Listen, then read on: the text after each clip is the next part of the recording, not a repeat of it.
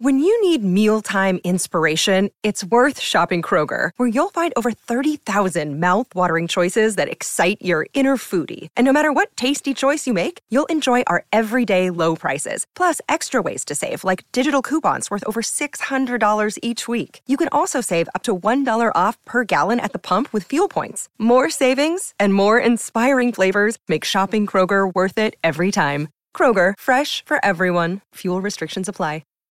Why take one vacation with the family when you could take all of them? With Royal Caribbean, you don't just go to the beach. You visit a private island and race down the tallest water slide in North America. You don't just go for a road trip. You ATV and zip line through the jungle. You don't just go somewhere new. You rappel down waterfalls and discover ancient temples. Because this isn't just any vacation. This is all the vacations. Come seek the Royal Caribbean. Ships Registry, Bahamas. Look, Bumble knows you're exhausted by dating. All the, must not take yourself too seriously, and 6'1" since that matters. And what do I even say other than, hey? Well, that's why they're introducing an all-new Bumble, with exciting features to make compatibility easier, starting the chat better, and dating safer. They've changed, so you don't have to. Download the new Bumble now. Welcome to the New Books Network. Oh, hello everyone. Welcome to the Disability Study channel on New Books Network. I'm Shawan, the host of this Disability Study channel. So today I feel very pleased and honored to invite Dr. Erin Raffety to talk about her newest book, Families We Need. So the first thing I want to do today is I want to invite Dr. Raffety to introduce herself to us, her interest, her research interest, and her current research. Thank you. Thanks for having me. So I am currently a lecturer in the Princeton writing program at Princeton University, and I'm trained as a cultural anthropologist. I also do a lot of research consulting with Princeton Theological Seminary. My more recent work is actually studying people with disabilities in churches and looking at access and inclusion. But this is a book that I published based on my dissertation research when I was still a graduate student.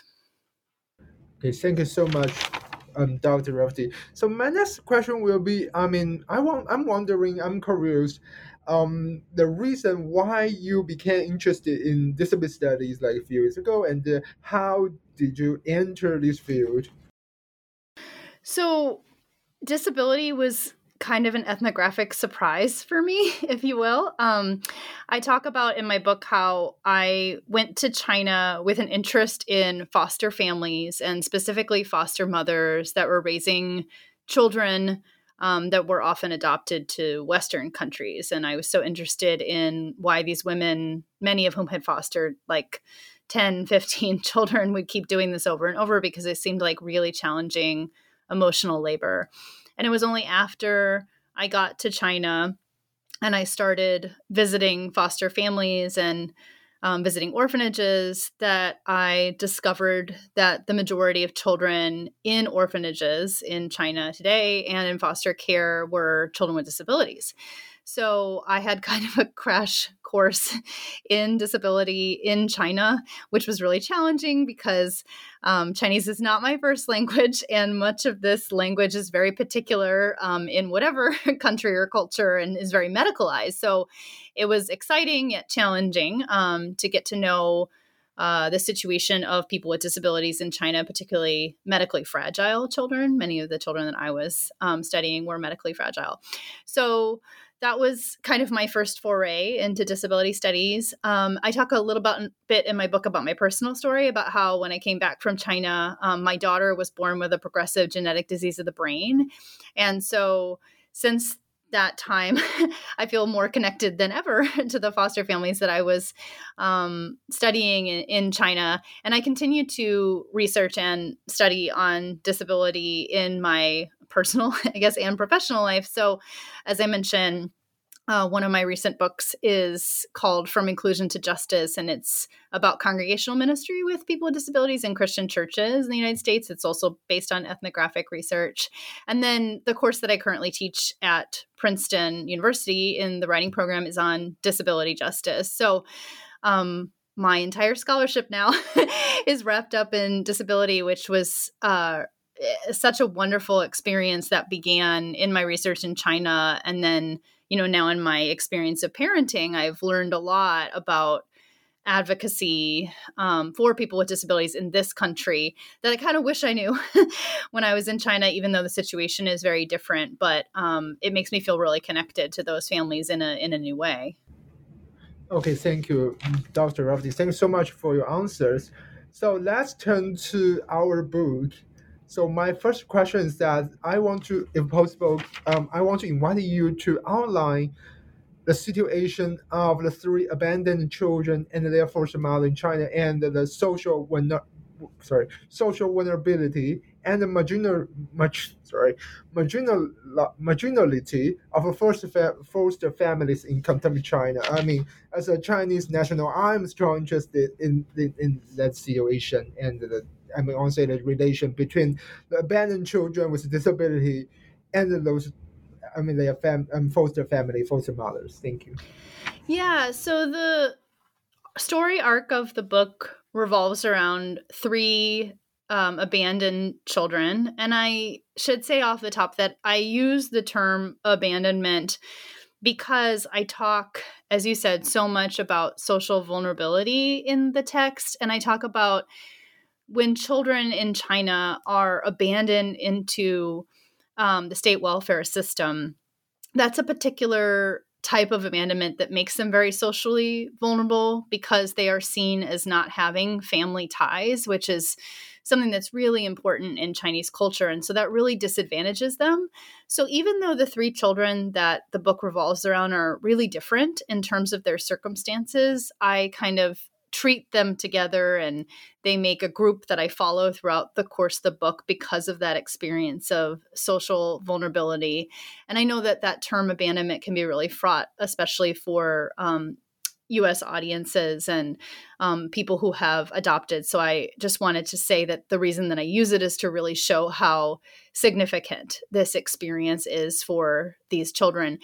And 2 of the children that the book follows are disabled. One is Pei Pei, and she has had surgery to repair a cleft palate and still speaks with a lisp. And then one of the other children is named Deng Rong, and she has cerebral palsy. And then the other child that I follow in the book is named Mei Li, and Mei Li actually doesn't have a disability, but was abandoned as a result of a divorce. So it's actually really interesting because when we think of children who are orphans, we often think of children who don't have parents. But in this case, Pei Pei's mother is incarcerated, and Deng Rong probably still has parents, although we don't quite know where they are. And Mei Li definitely still has a father, but it's the case of many children who experience divorce in China, especially in areas where there's still like patrilocal kinship patterns that when the father moves on to kind of start a new family, that and the mother starts a new family, there's that child kind of no longer has a family. So that was the case with respect to her. So I look at the 3 really different cases of these children, but the way in which, as you said, they all kind of find themselves on the margins of social life. And that's partly because they are seen to have no family ties, as I said, and even more so than the fact that they're disabled. But then I also talk about the fact that the foster mothers, who are very much a part of the story as well, who are fostering these children, and there are fathers in the picture in some cases, but the mothers are much more involved, so I talk about them more. They're also kind of on the margins of social life because China has a tremendously aging population, and there aren't a lot of pension or supports in the same way that there aren't a lot of supports for disabled people in China. And so like I kind of was looking at this social affinity between these two populations that brings them together in these foster families.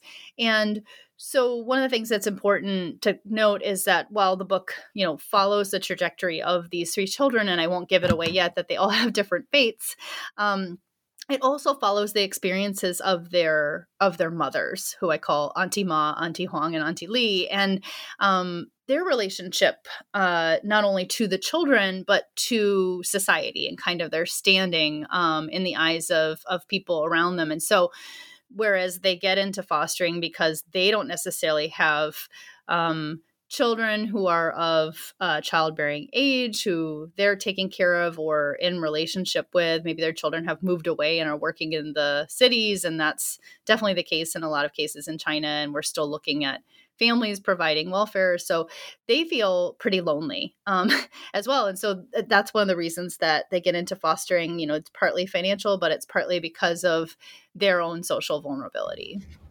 Yes, thank you so much, Dr. Raffety. So I very appreciate your discussion about the situation of marginalization or majority of both those children and their foster families in the three cases. So my next question will be, could you please talk a little bit about the rise of inter-country adoption and adoption of children with disability in Chinese society now? Yeah, so one thing that I was noticing when I would walk around villages and apartment complexes and meet foster parents is that they would say things like, "Oh, I've fostered, many, many children, and several of them have gone to Spain or Holland or the United States." And so I was noticing that the trajectory of many of these children, the ultimate trajectory, was in some sort of Western country. And I knew going to China, as I said, that there were foster parents, but I kind of assumed that they were fostering typical baby girls because that's most of what you hear about what happened in China in the 1980s and 1990s and early 2000s, that due to the one-child policy, infant girls were abandoned. So, like I said, I was really surprised to find that the majority of the children that I met in foster care had disabilities, and they weren't necessarily girls. There were just as many boys as girls in the cases that I studied. So one of the things that I started trying to understand was, why this was happening. And in the same way that many scholars who have looked at the abandonment of baby girls argue that it can't just be attributed to Chinese culture, that you really have to think about kind of this perfect storm of this one-child policy plus these cultural attitudes of needing to have a boy to carry on the family line and to contribute to the household, and the fact that the infant girls that were being abandoned weren't even first birth. They were usually like second, third, and fourth births that were over quota births, and families at that point just could not legally or economically afford to keep these children. I think there's a similar situation with the rise of abandonments of disabled children and the disproportionate number of children in social welfare institutions in China who are disabled. I think it is both the case that there are prejudicial attitudes toward disabled people and disabled children in China, but then I think it's also the case that you had this one-child policy and you had a lack of understanding that people would be able to have multiple children if they had a disabled child. And you have a society not unlike, I would say, the United States, where there isn't a lot of support for families. Social, economic, even therapeutic services for families that are raising disabled children. So a couple of things that I discuss in the book is that I really don't want people to get the wrong idea that most children with disabilities in China are abandoned by their parents, because that is absolutely not the case. It is such a small percentage that it's even kind of minuscule statistically. And yet China is a very big country. So this ends up being a large number of children that then end up in institutions. And then if you just look at the statistics, healthy adoptions of typical healthy children really waned in kind of 2004, 2005. And then from that time forward, intercountry adoption outside of China has really increased for disabled children. So one of the things that I'm really questioning with regards to this trend is to what extent foster care in China is like fueling this market for intercountry adoption. And another thing that I'm thinking about is not just supply, so the disproportionate number of disabled children in institutions, but demand. So, the fact that there are couples and families in Western countries that really want to adopt disabled children from China, I believe fuels a demand for that, and then thereby increases supply. And that's a really hard thing to prove, but it's a really reasonable thing to consider given what we saw with the abandonments of baby girls in the 1990s and the early 2000s. So this is kind of the big picture of the book, is that, I'm looking at this like very specific population, foster children that are fostered out of institutions in China. But the big picture is thinking about what role these families play in building families all over the globe, and then thinking about role these families play in Chinese culture as well. Okay, Professor Raffety, thanks so much. Thank you so much for your introduction, for your discussion. So my following question will be like, after talking about big picture, let's talk about small picture or small image. So my question is about, I'm wondering about the changing image of adopt children and for the parents within the process of adoption and the caregiving. Yeah, so this was kind of my daily life, was spending a lot of time with foster families and, holding babies and feeding children, helping children with their physical therapy. And what I saw in these families was what I think is pretty typical, probably among, Chinese families in terms of strategies of child rearing and child care. But what I also started to see was kind of the mediation of that by the foster care monitors, so the monitors that worked out of the orphanage, and then some people who worked in NGOs that were supporting these families. And then, as I mentioned, the foster parents were much older than typical parents, so they were in like their 50s, 60s, and 70s.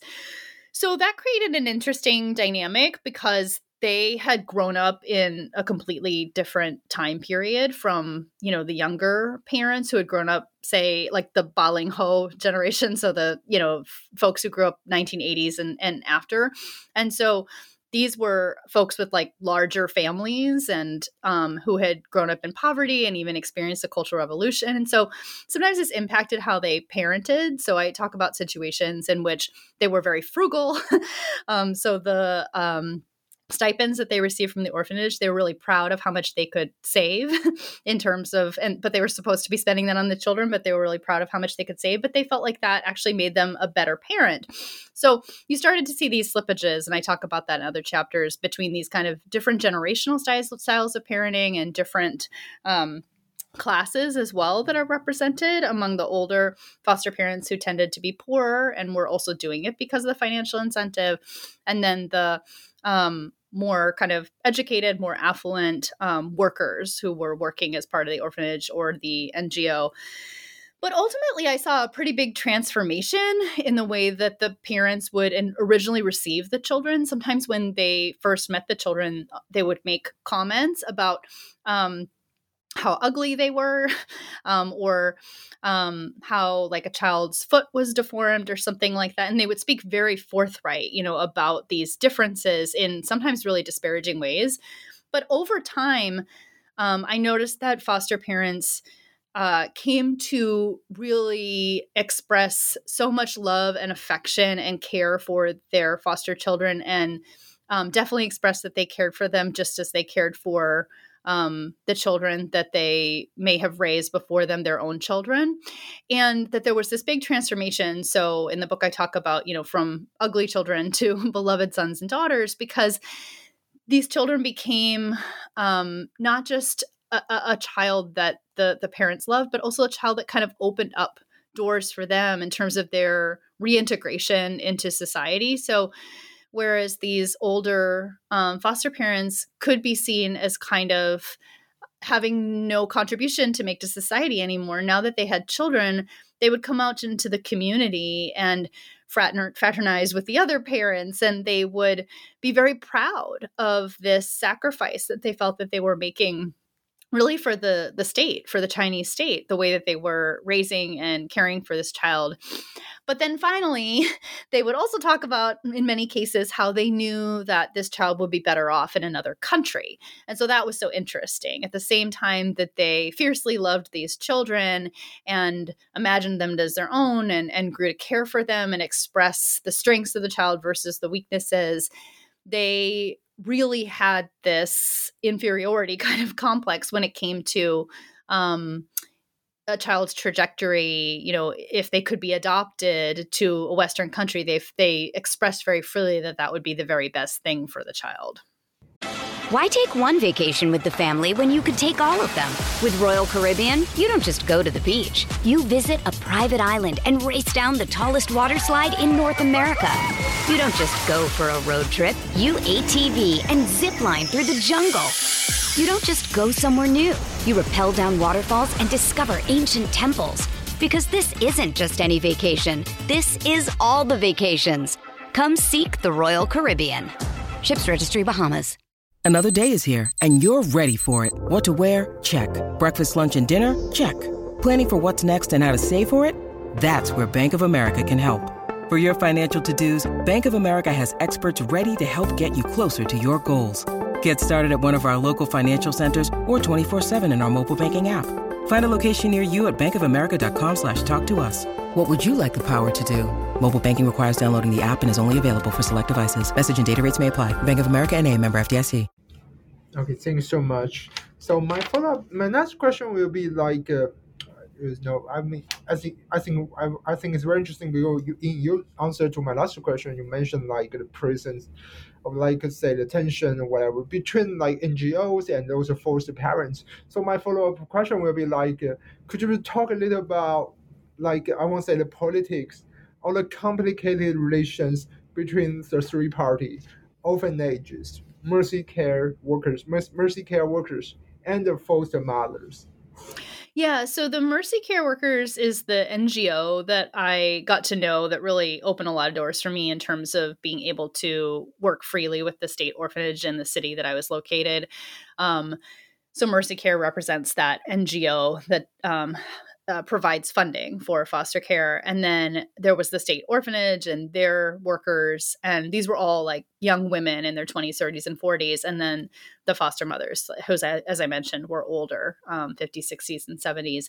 And so, yeah, I started to notice that there was a very kind of push-pull dynamic, if you will, between the Mercy Care workers and the orphanage workers and the older foster mothers. So they would, at the same time, they would like bemoan, oh, good foster mothers are hard to find. And what they meant by that was like young foster mothers, because they really wanted younger parents because they felt like they had more modern parenting techniques and they would be able to care for children who were traumatized, and they wouldn't be reprimanding them or yelling at them or kind of using some of these older ways of parenting that they were suspicious of. They would say that and they would complain about that. But then they would kind of admit under their breath that like they would never be able to take care of these children because they felt that their medical needs were so complicated, or some of the children had behavioral challenges. And so in their own lives, like they were really struggling to manage caring for, many of them had young children, caring for their own young children, and like reconciling that they were away from their families a lot to try to build kind of up these families.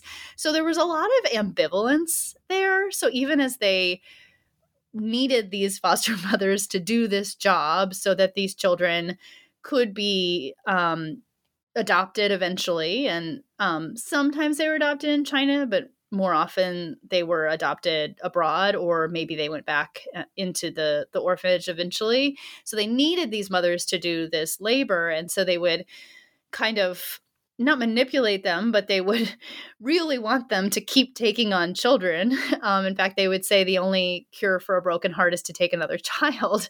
So they relied on them very, very heavily, but then they were also very, very critical of them. And so I found that to be kind of disturbing and interesting. And it was difficult for me because I was more the age of the mercy care workers and the orphanage monitors and kind of could relate to them, but then felt really kind of confused by this dynamic because I spent most of my time with the foster mothers. But the other thing that I eventually saw that is like underneath a lot of that ambivalence and critique was, I think, envy, because I think that they were really jealous of the time that the older foster parents who weren't working, because they were all retirees, were able to devote to their young families. And in some cases, because I studied one foster care placement that was out in a rural village, a lot of the people in the city I was working in were like immigrants. I mean, they came from within China. They came from the countryside to the city, and they missed a lot of their childhood and the way they grew up in the countryside. And so, especially when we went out to this rural village where there were about 20 something kids from the city orphanage place there, all of whom had disabilities, like the foster care monitors and the orphanage workers would just like wax poetic about like how much they missed the countryside, and it was so beautiful, and it was a simpler time, and it was such a beautiful childhood. And it really tugged at their heartstrings. And so you could see that they had a lot of ambivalence about this modern life that they were trying to live, and a lot of envy about people who had time, right, to spend with their children. Like they would go, for days at a time to visit these foster children in this rural village, leaving their own families behind. And so I had really intimate, powerful conversations with them about that kind of push-pull and tug. Okay, thank you. Thank you so much again for your answers. So interesting. My last question will be like, how is a little bit theoretical? How the exceptionalism afforded to children with disability in Chinese foster family serve to marginalize and stigmatize such children and their family, foster family? Yeah, so this is something that I was trying to make sense of in my field work and really struggling with. I kept hearing, like I said, the foster mothers say, well, it would just be so much better, right, if this child were adopted to America, then they would have I hear, they say things like, I hear that in America, they really love disabled children. And I was sort of like, but you really love this child. Like, I don't understand. And then I would also hear at the same time, like I mentioned, when we would go out to this rural village, that the village head and the foster care worker from the orphanage that helped set up this placement would say like, oh, out in the countryside, like they really love these disabled children and they can care for them better than they can care for them in the city. These are really special families. So the idea that like there were special families and maybe like more moral families in the United States, say, or in this village was really interesting to me. And I was kind of trying to figure out what this meant. And at one point, I remember I was having a conversation with a foster mother in this village about her foster child. And she was, one of the foster care workers from the Mercy Care was saying, well, when is your child going to go to kindergarten? Because like he's really smart and this kid wasn't in school. And she was just laughing like, this child can't go to kindergarten because the child had cognitive disabilities. And she just thought there was no way. And there was a similar kind of interaction at a celebration that we had in the village where the village head was like praising all the families and saying how special and extraordinary they were to offer care to disabled children. And then, someone was asking again about these children going to school, and under his breath, he was just sort of like, I don't think these kids can go to school. So you could start to see that something that sounded really good in terms of praise and people, and, this is not foreign to disability studies, right, where we have kind of these super crip or superhero or inspirational stories, right? So we're praising people for being extraordinary and special, was really quite ableist, because underneath all of that, there was this tension, right? That these children were not accepted. They were not thought of as children that could go to school. And so this exceptionalism started to kind of look a little bit questionable. And it's something that I then explore as well with thinking about kind of the special character of families that adopt from China and raise disabled children, because there's this whole kind of curative venture that's going on there where in many cases China will expedite these adoptions and surgeries will be performed on children in the United States because it outsources costs, and there's this perception that the surgery might be done better because it's a Western country. But the idea is, well, this child, hopefully can have a surgery and they'll no longer be disabled and they'll be absorbed into America, and they'll be just like any other child. And I think it's curious to think about all these children that have been adopted from China. And we in this country care so much about thinking about these children's cultural heritage and connecting them with that. But I have never heard about families raising children to think about their disabled identity and to be proud of being a disabled child. In fact, that seems to be something we're trying to erase. So I thought that this was a really important dynamic to look into from, a cultural and an international perspective when thinking from a disability studies perspective as well. Yeah, I really appreciate your answer, especially the last few sentences you mentioned are interesting because, I'm as a disability student, I'm very interesting. You mentioned those foster family or American family adopt Chinese children, they are not prone to view this.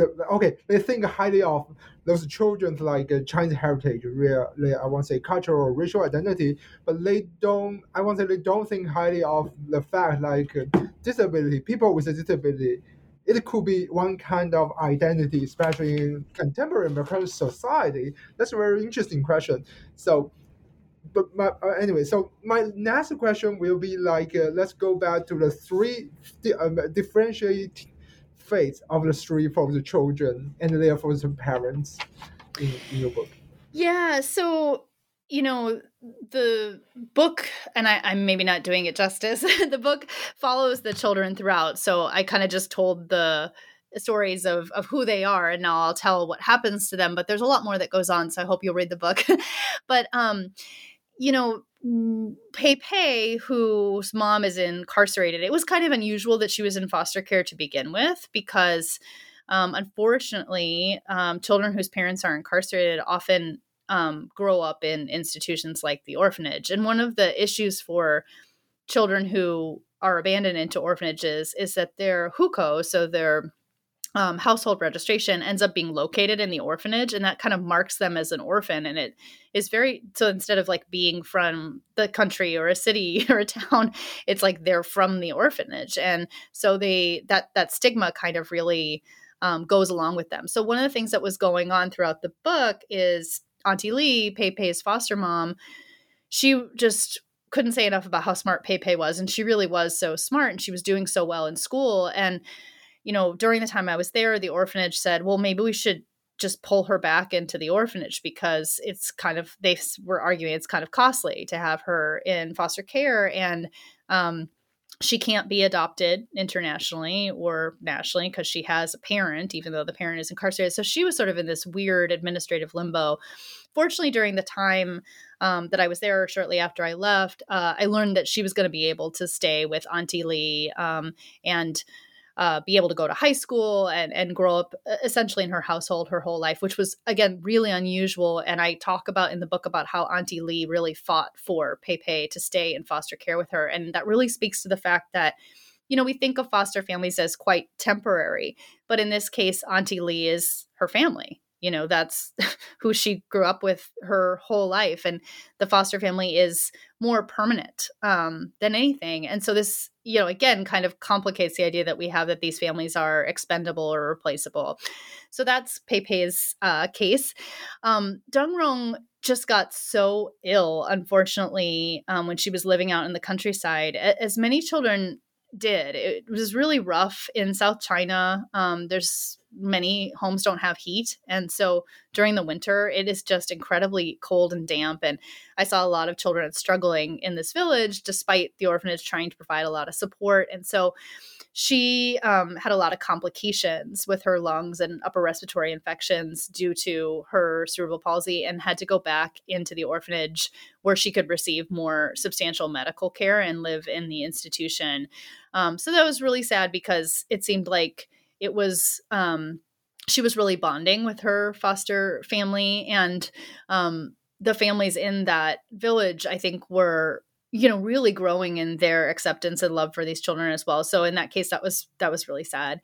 And then Mei Li was actually adopted to America, and that happened shortly after I left. And she had actually said that she didn't want to be adopted, but then kind of changed her mind during the time that I was there, shortly after I was there, and ended up being eventually adopted. And so it's been really interesting to keep in touch with her, because now I talk to her off and on. And she was adopted eventually. So, three very different trajectories for these children that I think, what I'm trying to do in the book is really think about family and our concepts of family, and the concept that we have of, like I said, foster care being temporary, and the ways in which that these families actually make substantial, I think, disruptions to the ideas that we have about Chinese family from a cultural perspective. And then, adoption and abandonment, right? That there is this critical kind of role that foster families play. Yes, thanks so much. Thanks to thanks for the discussion of the. I really appreciate you use the term like the differentiate or different trajectory of the three children.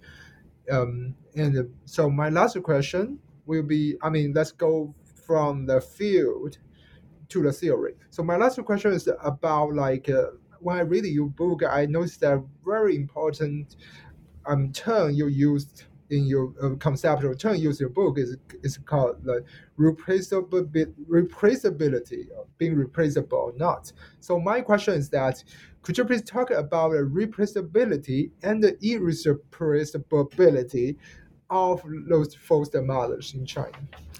Yeah, thank you for that question. So one of the things that I talk about with respect to my research is that, you hear a lot about adoptees in this country, in the United States, around the world. And so you hear a lot about adoptive families and adoptive mothers. And then when people are thinking about that child's trajectory, you hear a lot about birth mothers. And often a child who's adopted will go looking for their birth mother, which is an incredibly complicated journey when that birth mother was in China, for instance. But you almost never hear about foster mothers. And so what I felt was important to do with this book is to really draw attention to that third party in any family making process, that when people adopt now from foreign countries, often that child is fostered because that is really the best environment for a child to grow up healthy emotionally and to bond with a family. And so I wanted to draw attention to the labor, the emotional, labor that foster families offer. But I also wanted to query this, like you said, irreplaceability or replaceability, because, why is it that we don't talk about foster mothers? Why do we only talk about birth and adoptive mothers? And I think, one reason is because we think of foster families, as I mentioned before, as temporary. We think the whole point of that family, right, is to not persist. It's to kind of play like a minor role and then to disappear. But I think that you can see from the different trajectories of the children in my book that, well, we never really know, right? Because I think foster families play whatever role they're kind of asked to play. And then I think I wanted to also think about the way in which foster care may be sustaining international adoption, and to ask questions really about morality and whether that, is a good thing. And then I think the final thing with respect to families is to just really point out that, I think we think about families kind of as islands sometimes, but when you look at all of these families, like if you look at the birth families, the foster families, the adoptive families in my book, I mean, they're all so deeply connected. And I think that we really kid ourselves kind of in thinking that families are islands. And I think there's this way in which these foster families who seemed like so in need of families, like desperate for families, actually play, like I said, this really pivotal, important role in making other families.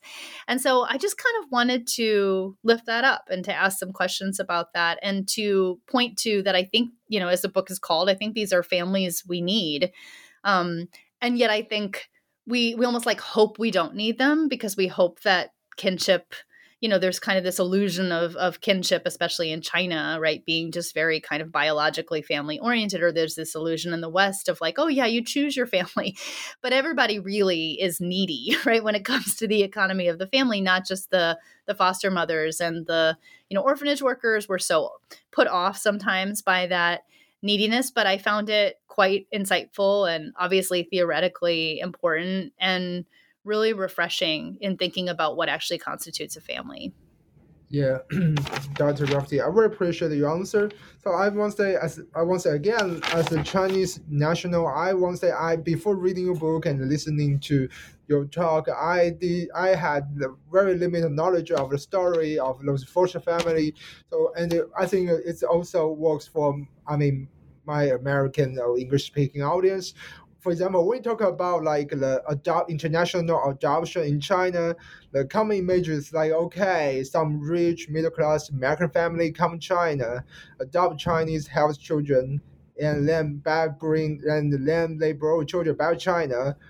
So, but as we can learn from your book, like in the story in this scenario, actually there are some, I want to say, hidden fingers. Those Chinese maybe poor but not very rich foster mothers and foster family, they played so important roles in those children's life, in those children's childhood. So we need to think highly about their contribution and their experience in the story in this scenario. So thank you so much. Thank you for having me. Yeah, I very appreciate you come to join us and give a talk about your newest book. So at the end of this episode, last thing I want to do, just like I want to again recommend everybody with interest in disability studies, interested in Chinese society, you may think you need to read. I want to say it's a mastery book. It's Dr. Erin Raffety's new book called Families We Need: Disability, Abandonment, and Foster Care Resistance in Contemporary China. So thank you so much. Thank you.